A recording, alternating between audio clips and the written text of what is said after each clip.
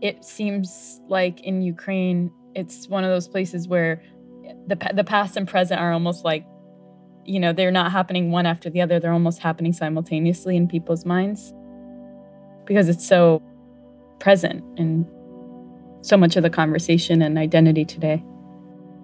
It is because history is a very important part of our identity, either our personal history or history of the group that we are associated with. What you see today in Ukraine is really something that many other nations experienced.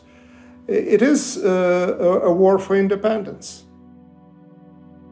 And the war for independence is very much about the formation of this new identity. And for that reason, history becomes really very important. And from that point of view, you're absolutely right. The Ukrainians place themselves in that historical continuum, how they think about themselves, about their country. So history and not just today, but also their future, the way how they imagine their future. These things are really interconnected in the mind of many Ukrainians today.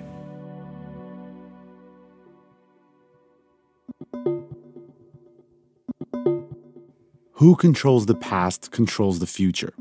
Who controls the present controls the past. This is a famous mantra from 1984, the dystopian novel by George Orwell. It points to the constant evolution and tension around how we see ourselves in the continuum of the past, present, and future. We are prisoners of the moment, and for that reason, it's very difficult to recognize how alive the past is in everything, to see it in the machinery of our daily lives, especially when our perception is obscured by the complexity of events surrounding us. But sometimes, something happens that brings it clearly into view. Air raid sirens sounded in Ukraine's capital, Kyiv. Fighting in the streets as brave Ukrainians repel the Russian advance. Last July, months before Vladimir Putin launched a full-scale military invasion of Ukraine, he published an essay on the Kremlin website called On the Historical Unity of Russia and Ukraine. And what Vladimir Putin suggested was that Ukrainians really don't have a history of their own. Ukrainians don't really have a history of their own. Putin's essay alleges a lot of things, but it's this idea of Ukraine's lack of identity as its own country and people that's at the core of Putin's sprawling historical argument for why Ukraine should lean more towards Russia's influence than Europe or the United States. His suggestion is that the Ukrainians are really Russians. So no history, no identity, no legitimacy for the state, no right to exist. Putin laid out a vast, epic vision of Ukraine and Russia's shared history, pointing out the cultural and linguistic similarities between the countries. But the way he pointed it out fit perfectly into his narrative that the countries belong together, under his rule, of course. It was exactly what George Orwell warned of. Who controls the past controls the present. And when Russia's invasion started and the columns of tanks rolled into Ukraine, we saw the past crashing into the present.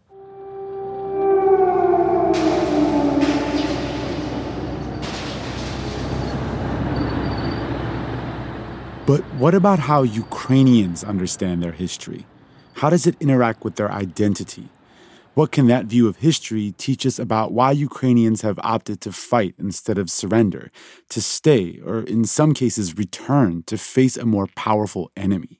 I would say that identity, this is something that is happening deeper. That's the deep part of that story, which is very often overlooked. So it is extremely important. And it is also extremely important from the point of view of Ukrainians and Ukrainian response and Ukrainian thinking about themselves. And that's the deep part.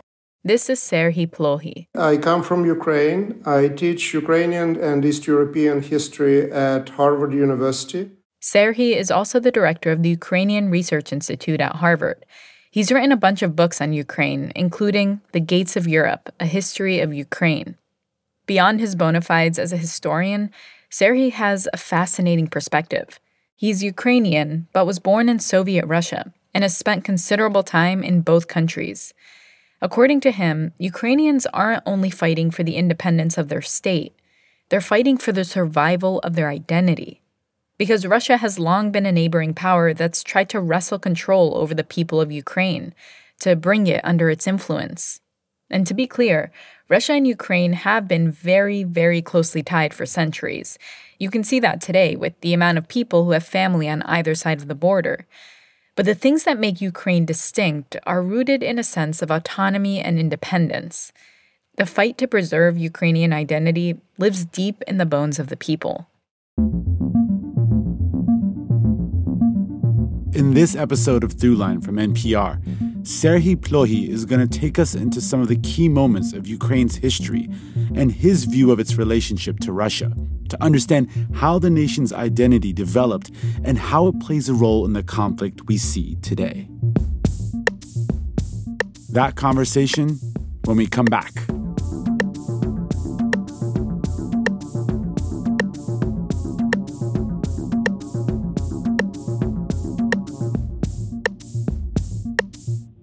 Hey, this is Bilal Daughtery from Baton Rouge, Louisiana, and you're listening to Throughline on NPR.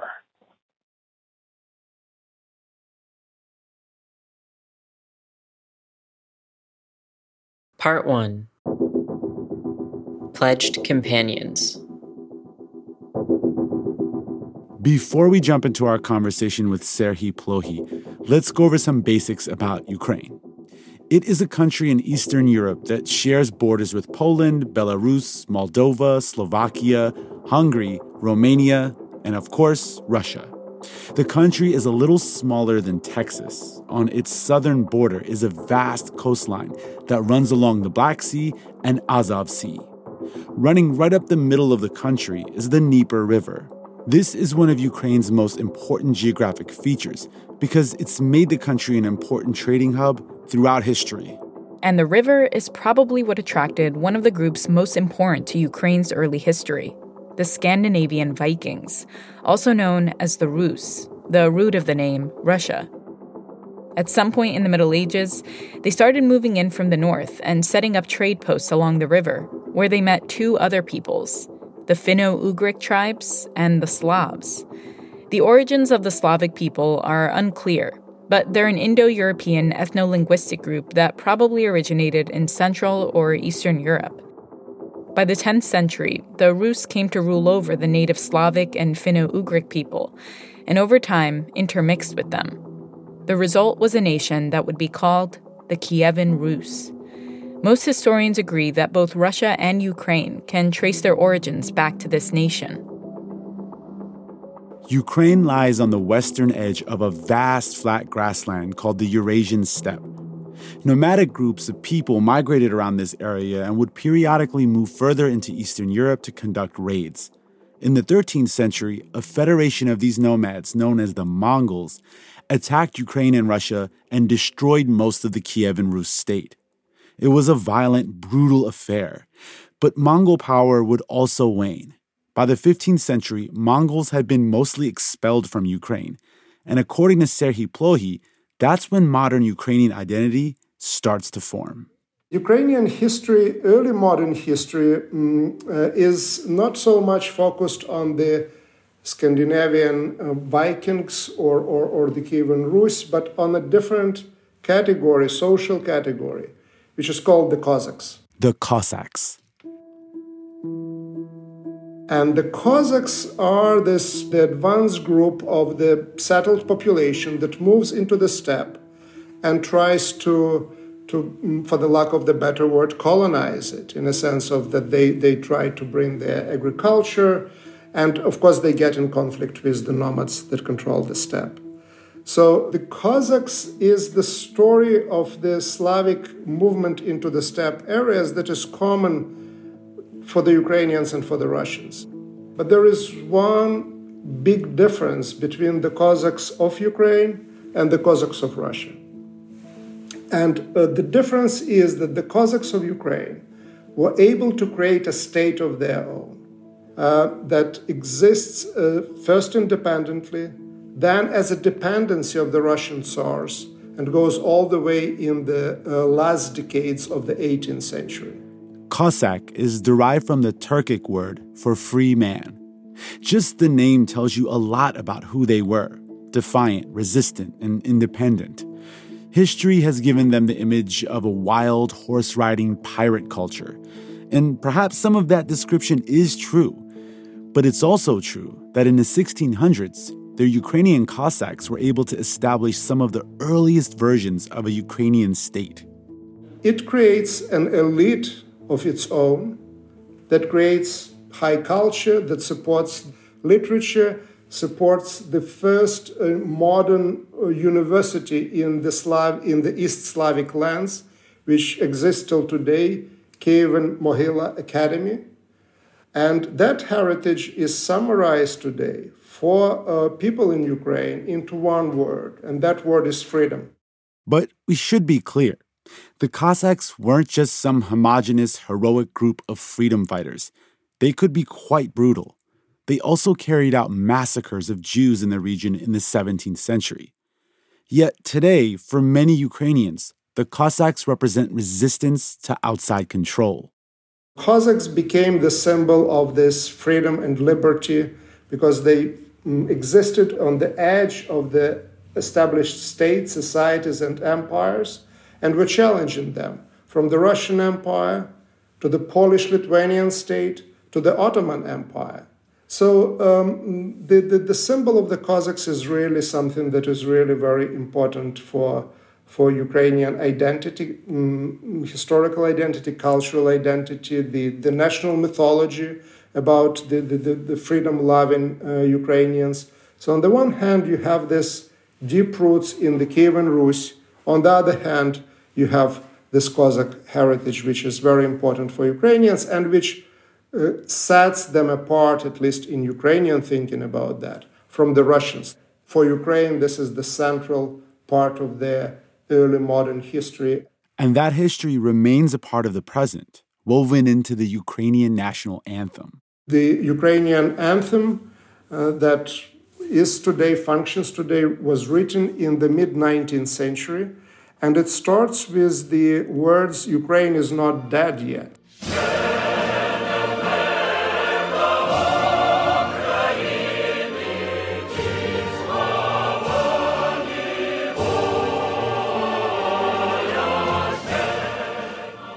The reference is to the fact that there was once a Cossack state.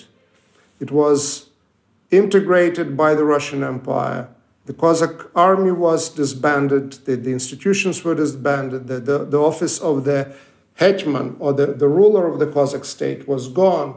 But Ukraine is not dead yet, because Ukraine is now something new. Ukraine, it's about who we are, how we feel. So we can exist as a nation, even when the state perished. It sounds like very pessimistic beginning of an anthem, but in reality, it is a very, very optimistic one, in a sense that, okay, despite the fact that we lost the state, we are still alive.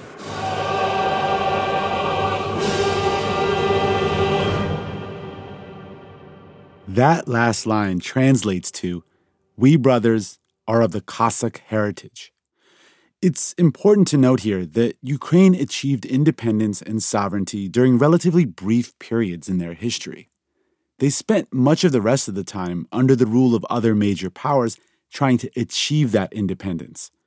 And identifying with the Cossacks remains a powerful symbol of that fight to this day.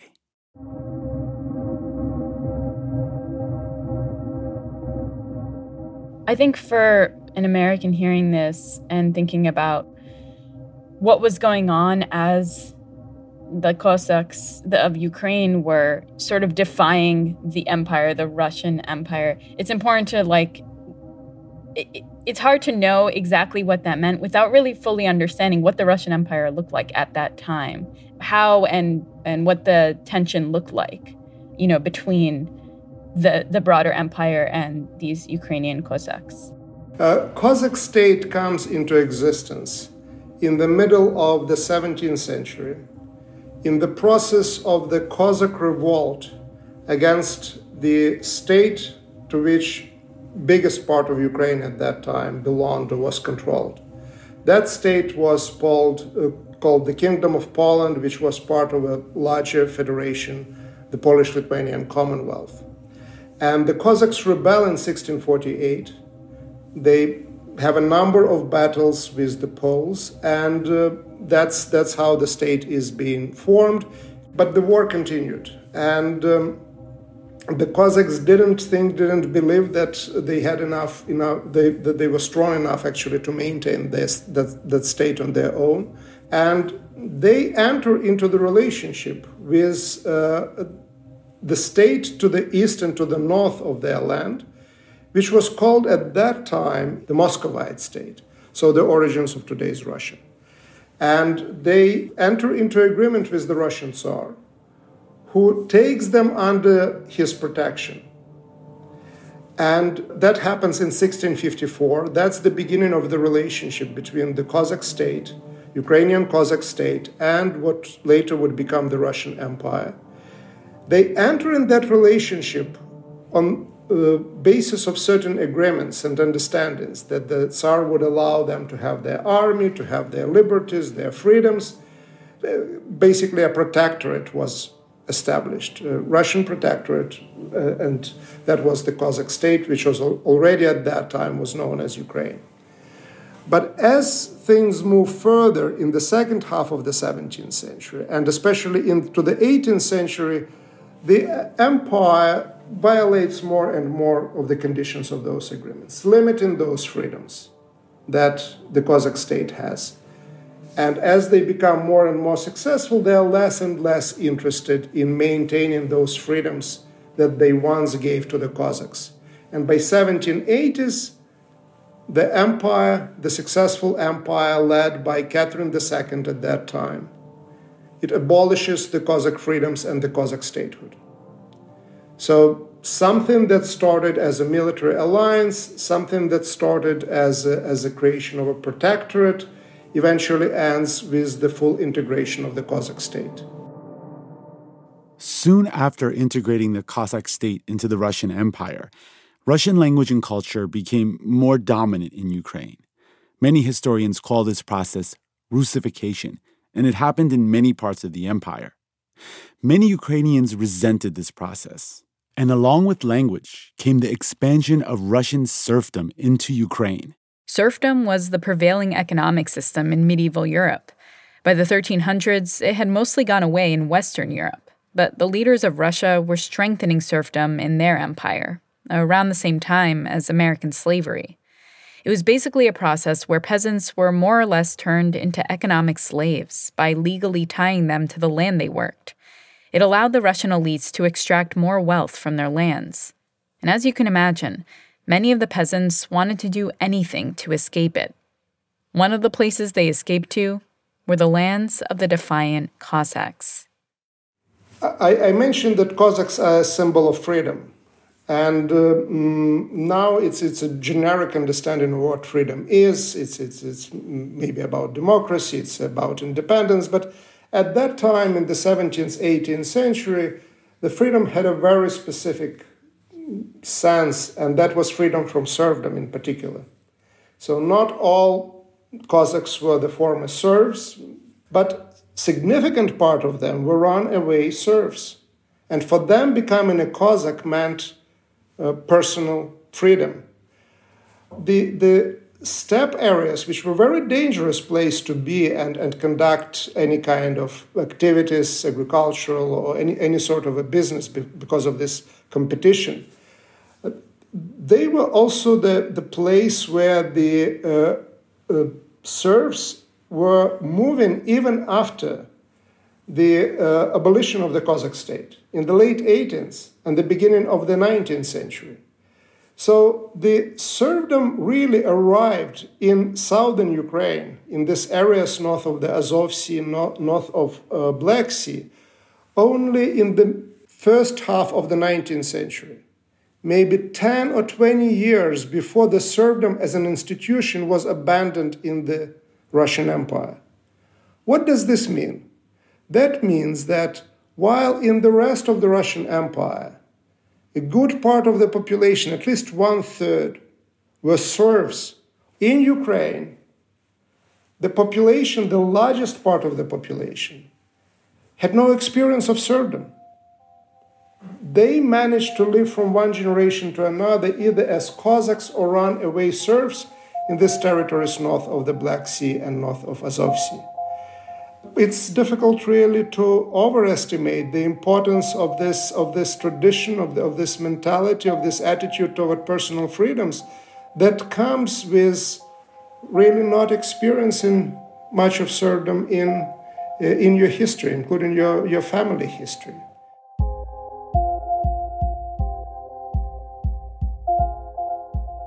The Ukrainian Cossacks had a complex relationship with the Russian Empire that wavered between an alliance and outright rebellion. And when the Ukrainians rebelled, they rebelled against outside control, both political and economic. And that spirit would come back in full force when the Russian Empire fell during one of the most important revolutions of the 20th century, a revolution Ukraine played a key part in.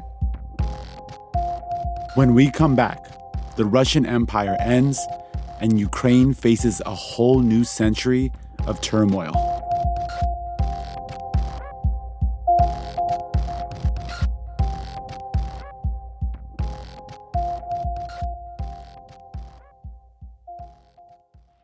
Hi, this is Jessica from Dorr, Michigan, and you're listening to Throughline from NPR.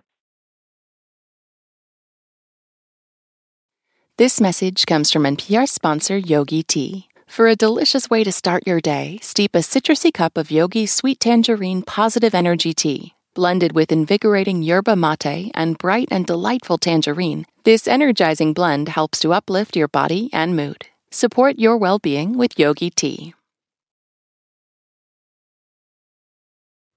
Part 2. Century of Madness. By the early 20th century, the Russian Empire, which included much of Ukraine, was one of the poorest countries in Europe. The institution of serfdom ended in the 19th century, but the vast majority of the people were still poor, economically oppressed peasants and urban laborers. Yet they were able to organize. And by 1917, after several decades of hardship and war, the people of the Russian Empire had had enough. A nationwide revolution erupted. And when it was all done, the Bolsheviks, a Marxist group led by Vladimir Lenin, had seized control of the country. While some people in Ukraine supported getting rid of the Russian Empire, after the Bolsheviks took control, things changed. According to Serhiy, once again, many Ukrainians resisted central power coming from Russia and its Red Army. They rebel against the Bolsheviks.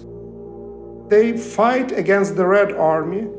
And when you look at Ukraine, and southern Ukraine in particular, what you see is this peasant uprisings against the rule of the Communist Party that are really challenge the communist control and the communist power in the region.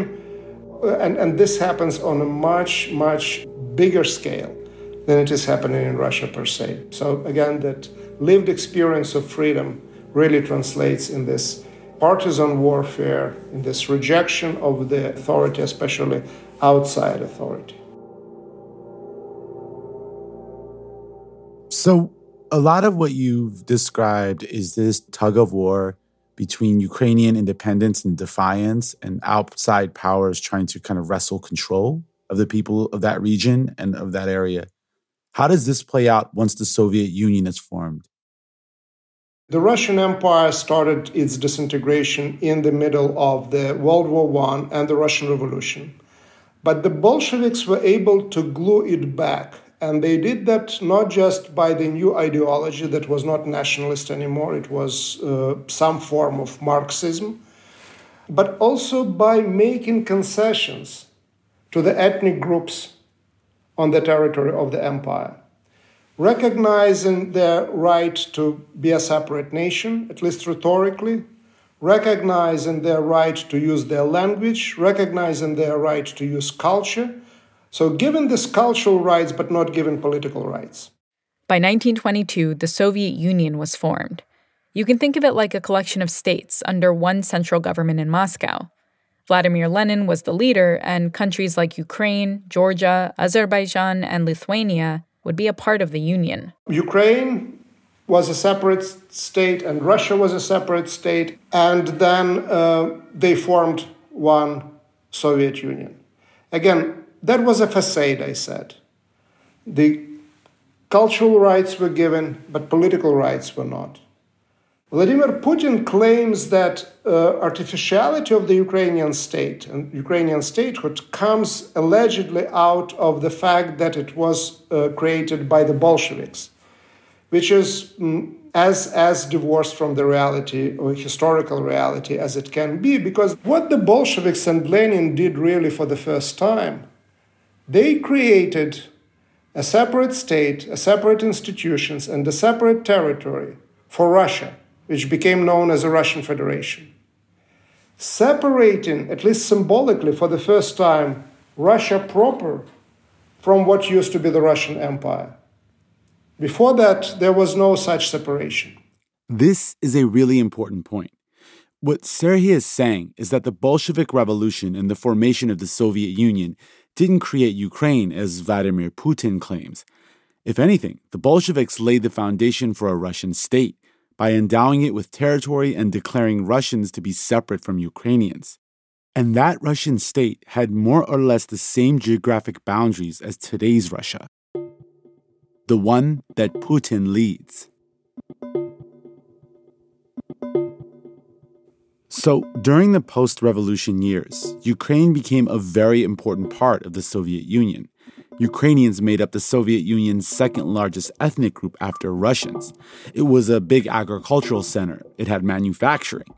And a lot of Ukrainians became key players in the Soviet power structure.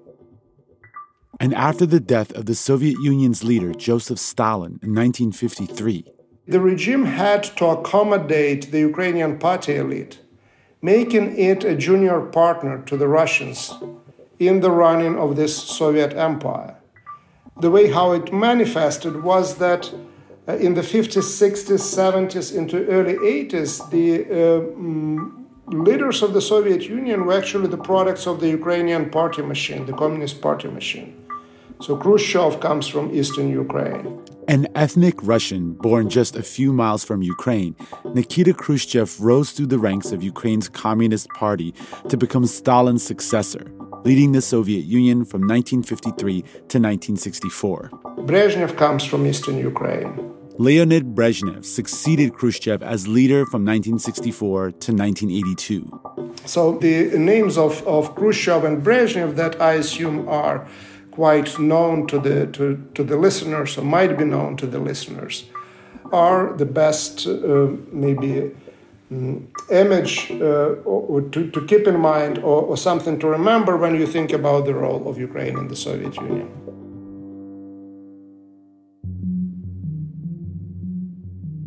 So what about the role of the Soviet Union in Ukraine?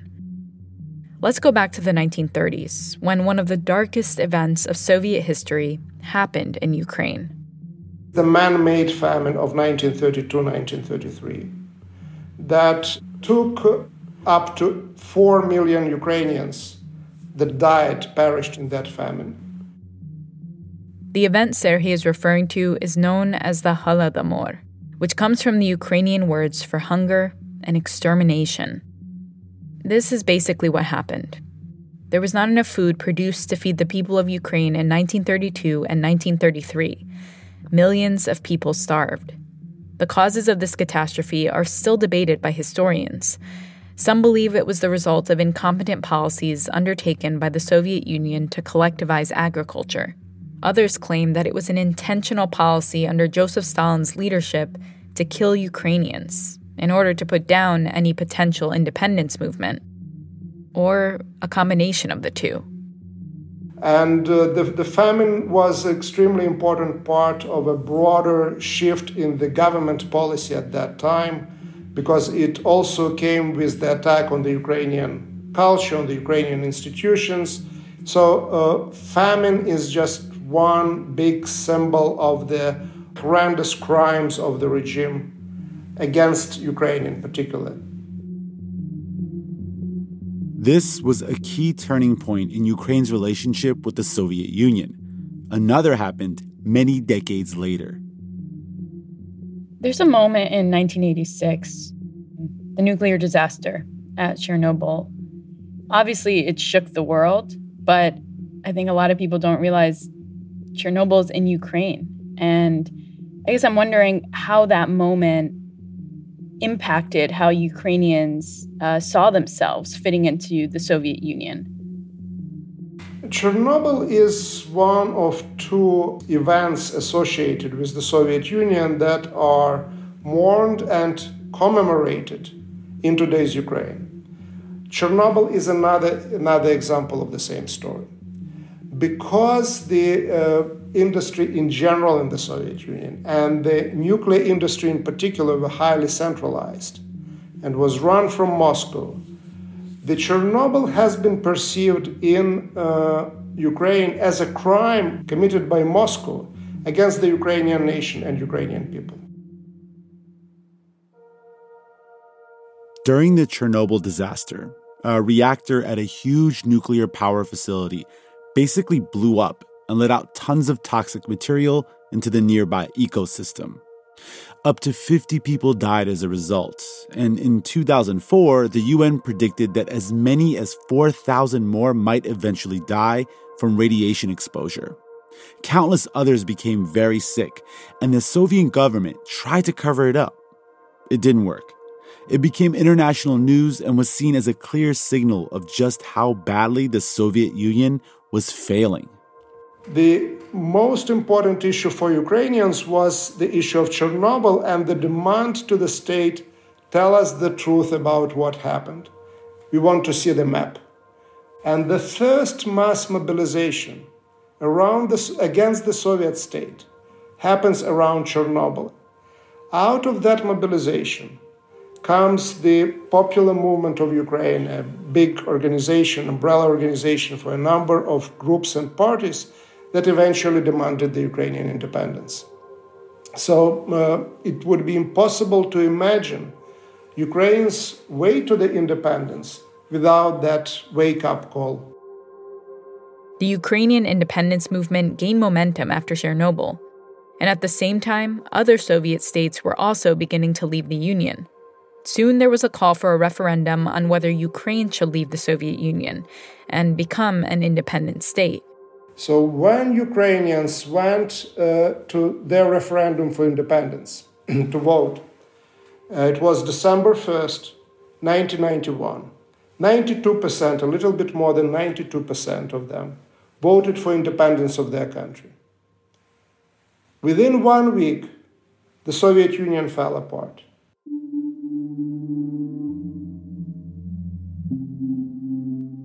By choosing their own independence, the Ukrainians also decided on the future of the Soviet Union because Russia didn't want and wasn't interested in continuation of this Soviet Union project without its second largest partner economically, in terms of the population, but also culturally quite close partner. But centrality of Ukraine for the future of that place really didn't disappear. So what is happening today, this horrendous war, is a continuation of that story with Russia trying to restore its control, some form of control over the post-Soviet space. And that project cannot be successful, even half successful, if the second largest player in the region is not on board.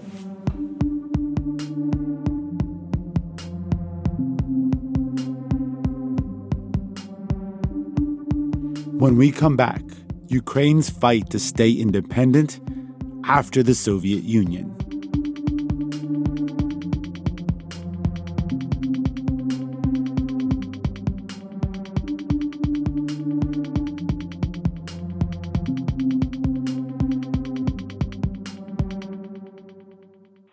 Hi, my name is Josh.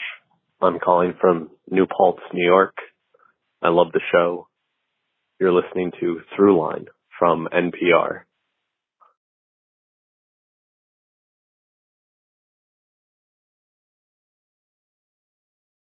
Part 3. A Dangerous Independence. Ukraine emerged as an independent country with the fall of the Soviet Union in 1991. But it wasn't like the entire world was immediately supportive of that idea. In fact, in the years leading up to independence, the opposing sides of the Cold War, the United States and the Soviet Union, had separate and sometimes surprising reasons to view Ukrainian independence with skepticism. The United States didn't want the disintegration of the Soviet Union and did everything in their power at that time, diplomatically, financially, to keep the Soviet Union as long as possible. It sounds maybe counterintuitive given that the Soviet Union and the United States were in the major adversaries in the Cold War. But it makes perfect sense when you think that the Cold War was there and there was no hot war because there were nuclear weapons. And the US main concern was the disintegration of the nuclear power that would lead to the war between the republics, like we have today, war between Russia and Ukraine, when the republics would have nuclear arsenals and would have nuclear arms. During the Cold War, the Soviet Union put a significant number of nuclear weapons in Ukraine. So if Ukraine became independent, those weapons would become part of their defensive capability. And there would be a few nuclear states with, let's just say, a contentious history neighboring each other. Everyone was worried about that, including the US. But just before Ukrainians went to the polls, the United States changed track and sent signals that they would recognize independent Ukraine. Once they do that, the US has a very particular understanding of what the world is or what the world should be. And that understanding is that the world is composed out of independent states. And Ukrainians are, in that sense, on the same page as the Americans are. It was not the Russian thinking at all. What the Russians want to do is maintain their control over the area. So the Russian model from the very beginning is the model of the limited sovereignty of those republics. When Putin comes to power at the beginning of this century and this millennium, in the year 2000, his liberal economic advisors suggest that what should be done, Russia and these former Soviet territories are supposed to become a part of the Russian liberal empire, meaning that it's basically a Western model that will try to control them through economic means and keep them friendly and keep them dependent on us. And that didn't work. So Putin changes track, shifts gears, and actually uses military option. This is the invasion of Georgia in 2008, the invasion of Ukraine in 2014, and now all-out war in the year 2022. So this is the only instrument that is there in the imperial toolbox that Putin has today and used so indiscriminately. You know, going back to the idea of lived history, I mean, you were born in Russia. Your family is originally from Ukraine. You spent time in Ukraine, as a child. So this is I imagine this is very close to home for you. So reflecting on these last few decades, I mean, what for you does this moment, this all-out war, as you described, mean for you personally and for Ukrainians? It is really difficult to comprehend what is going on and what is happening. There was this assumption that the world really dramatically changed around the year 1991. Liberal democracy arrived. Wars came to an end with the end of the Cold War. And that it really depends on the people, and they can vote one way or another. Ukraine acquired independence through a referendum without a military confrontation, continued to exist as basically a very, very peaceful state, in the sense that there was no enclaves, there was no mobilized minority movements or clashes in Ukraine.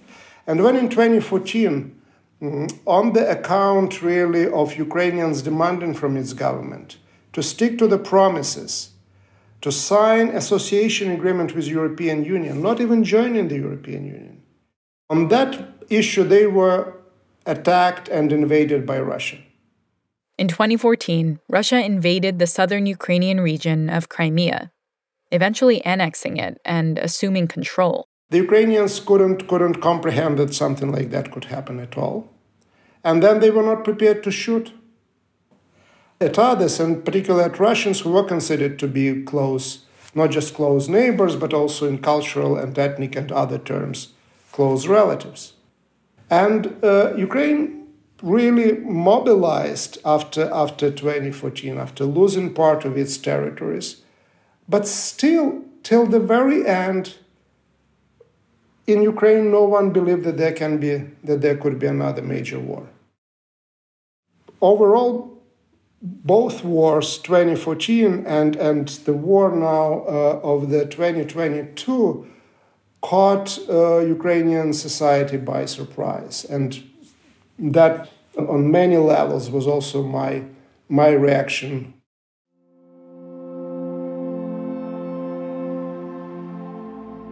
Surprise, shock, sadness, and anger.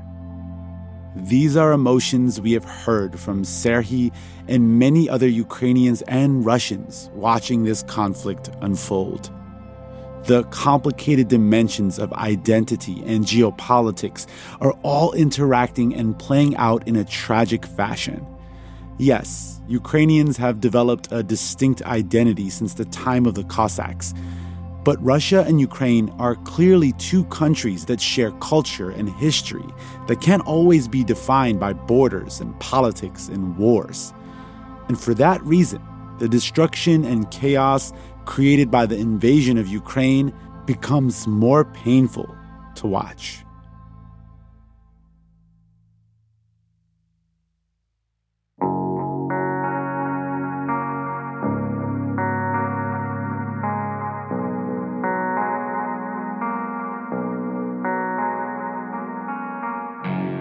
That's it for this week's show.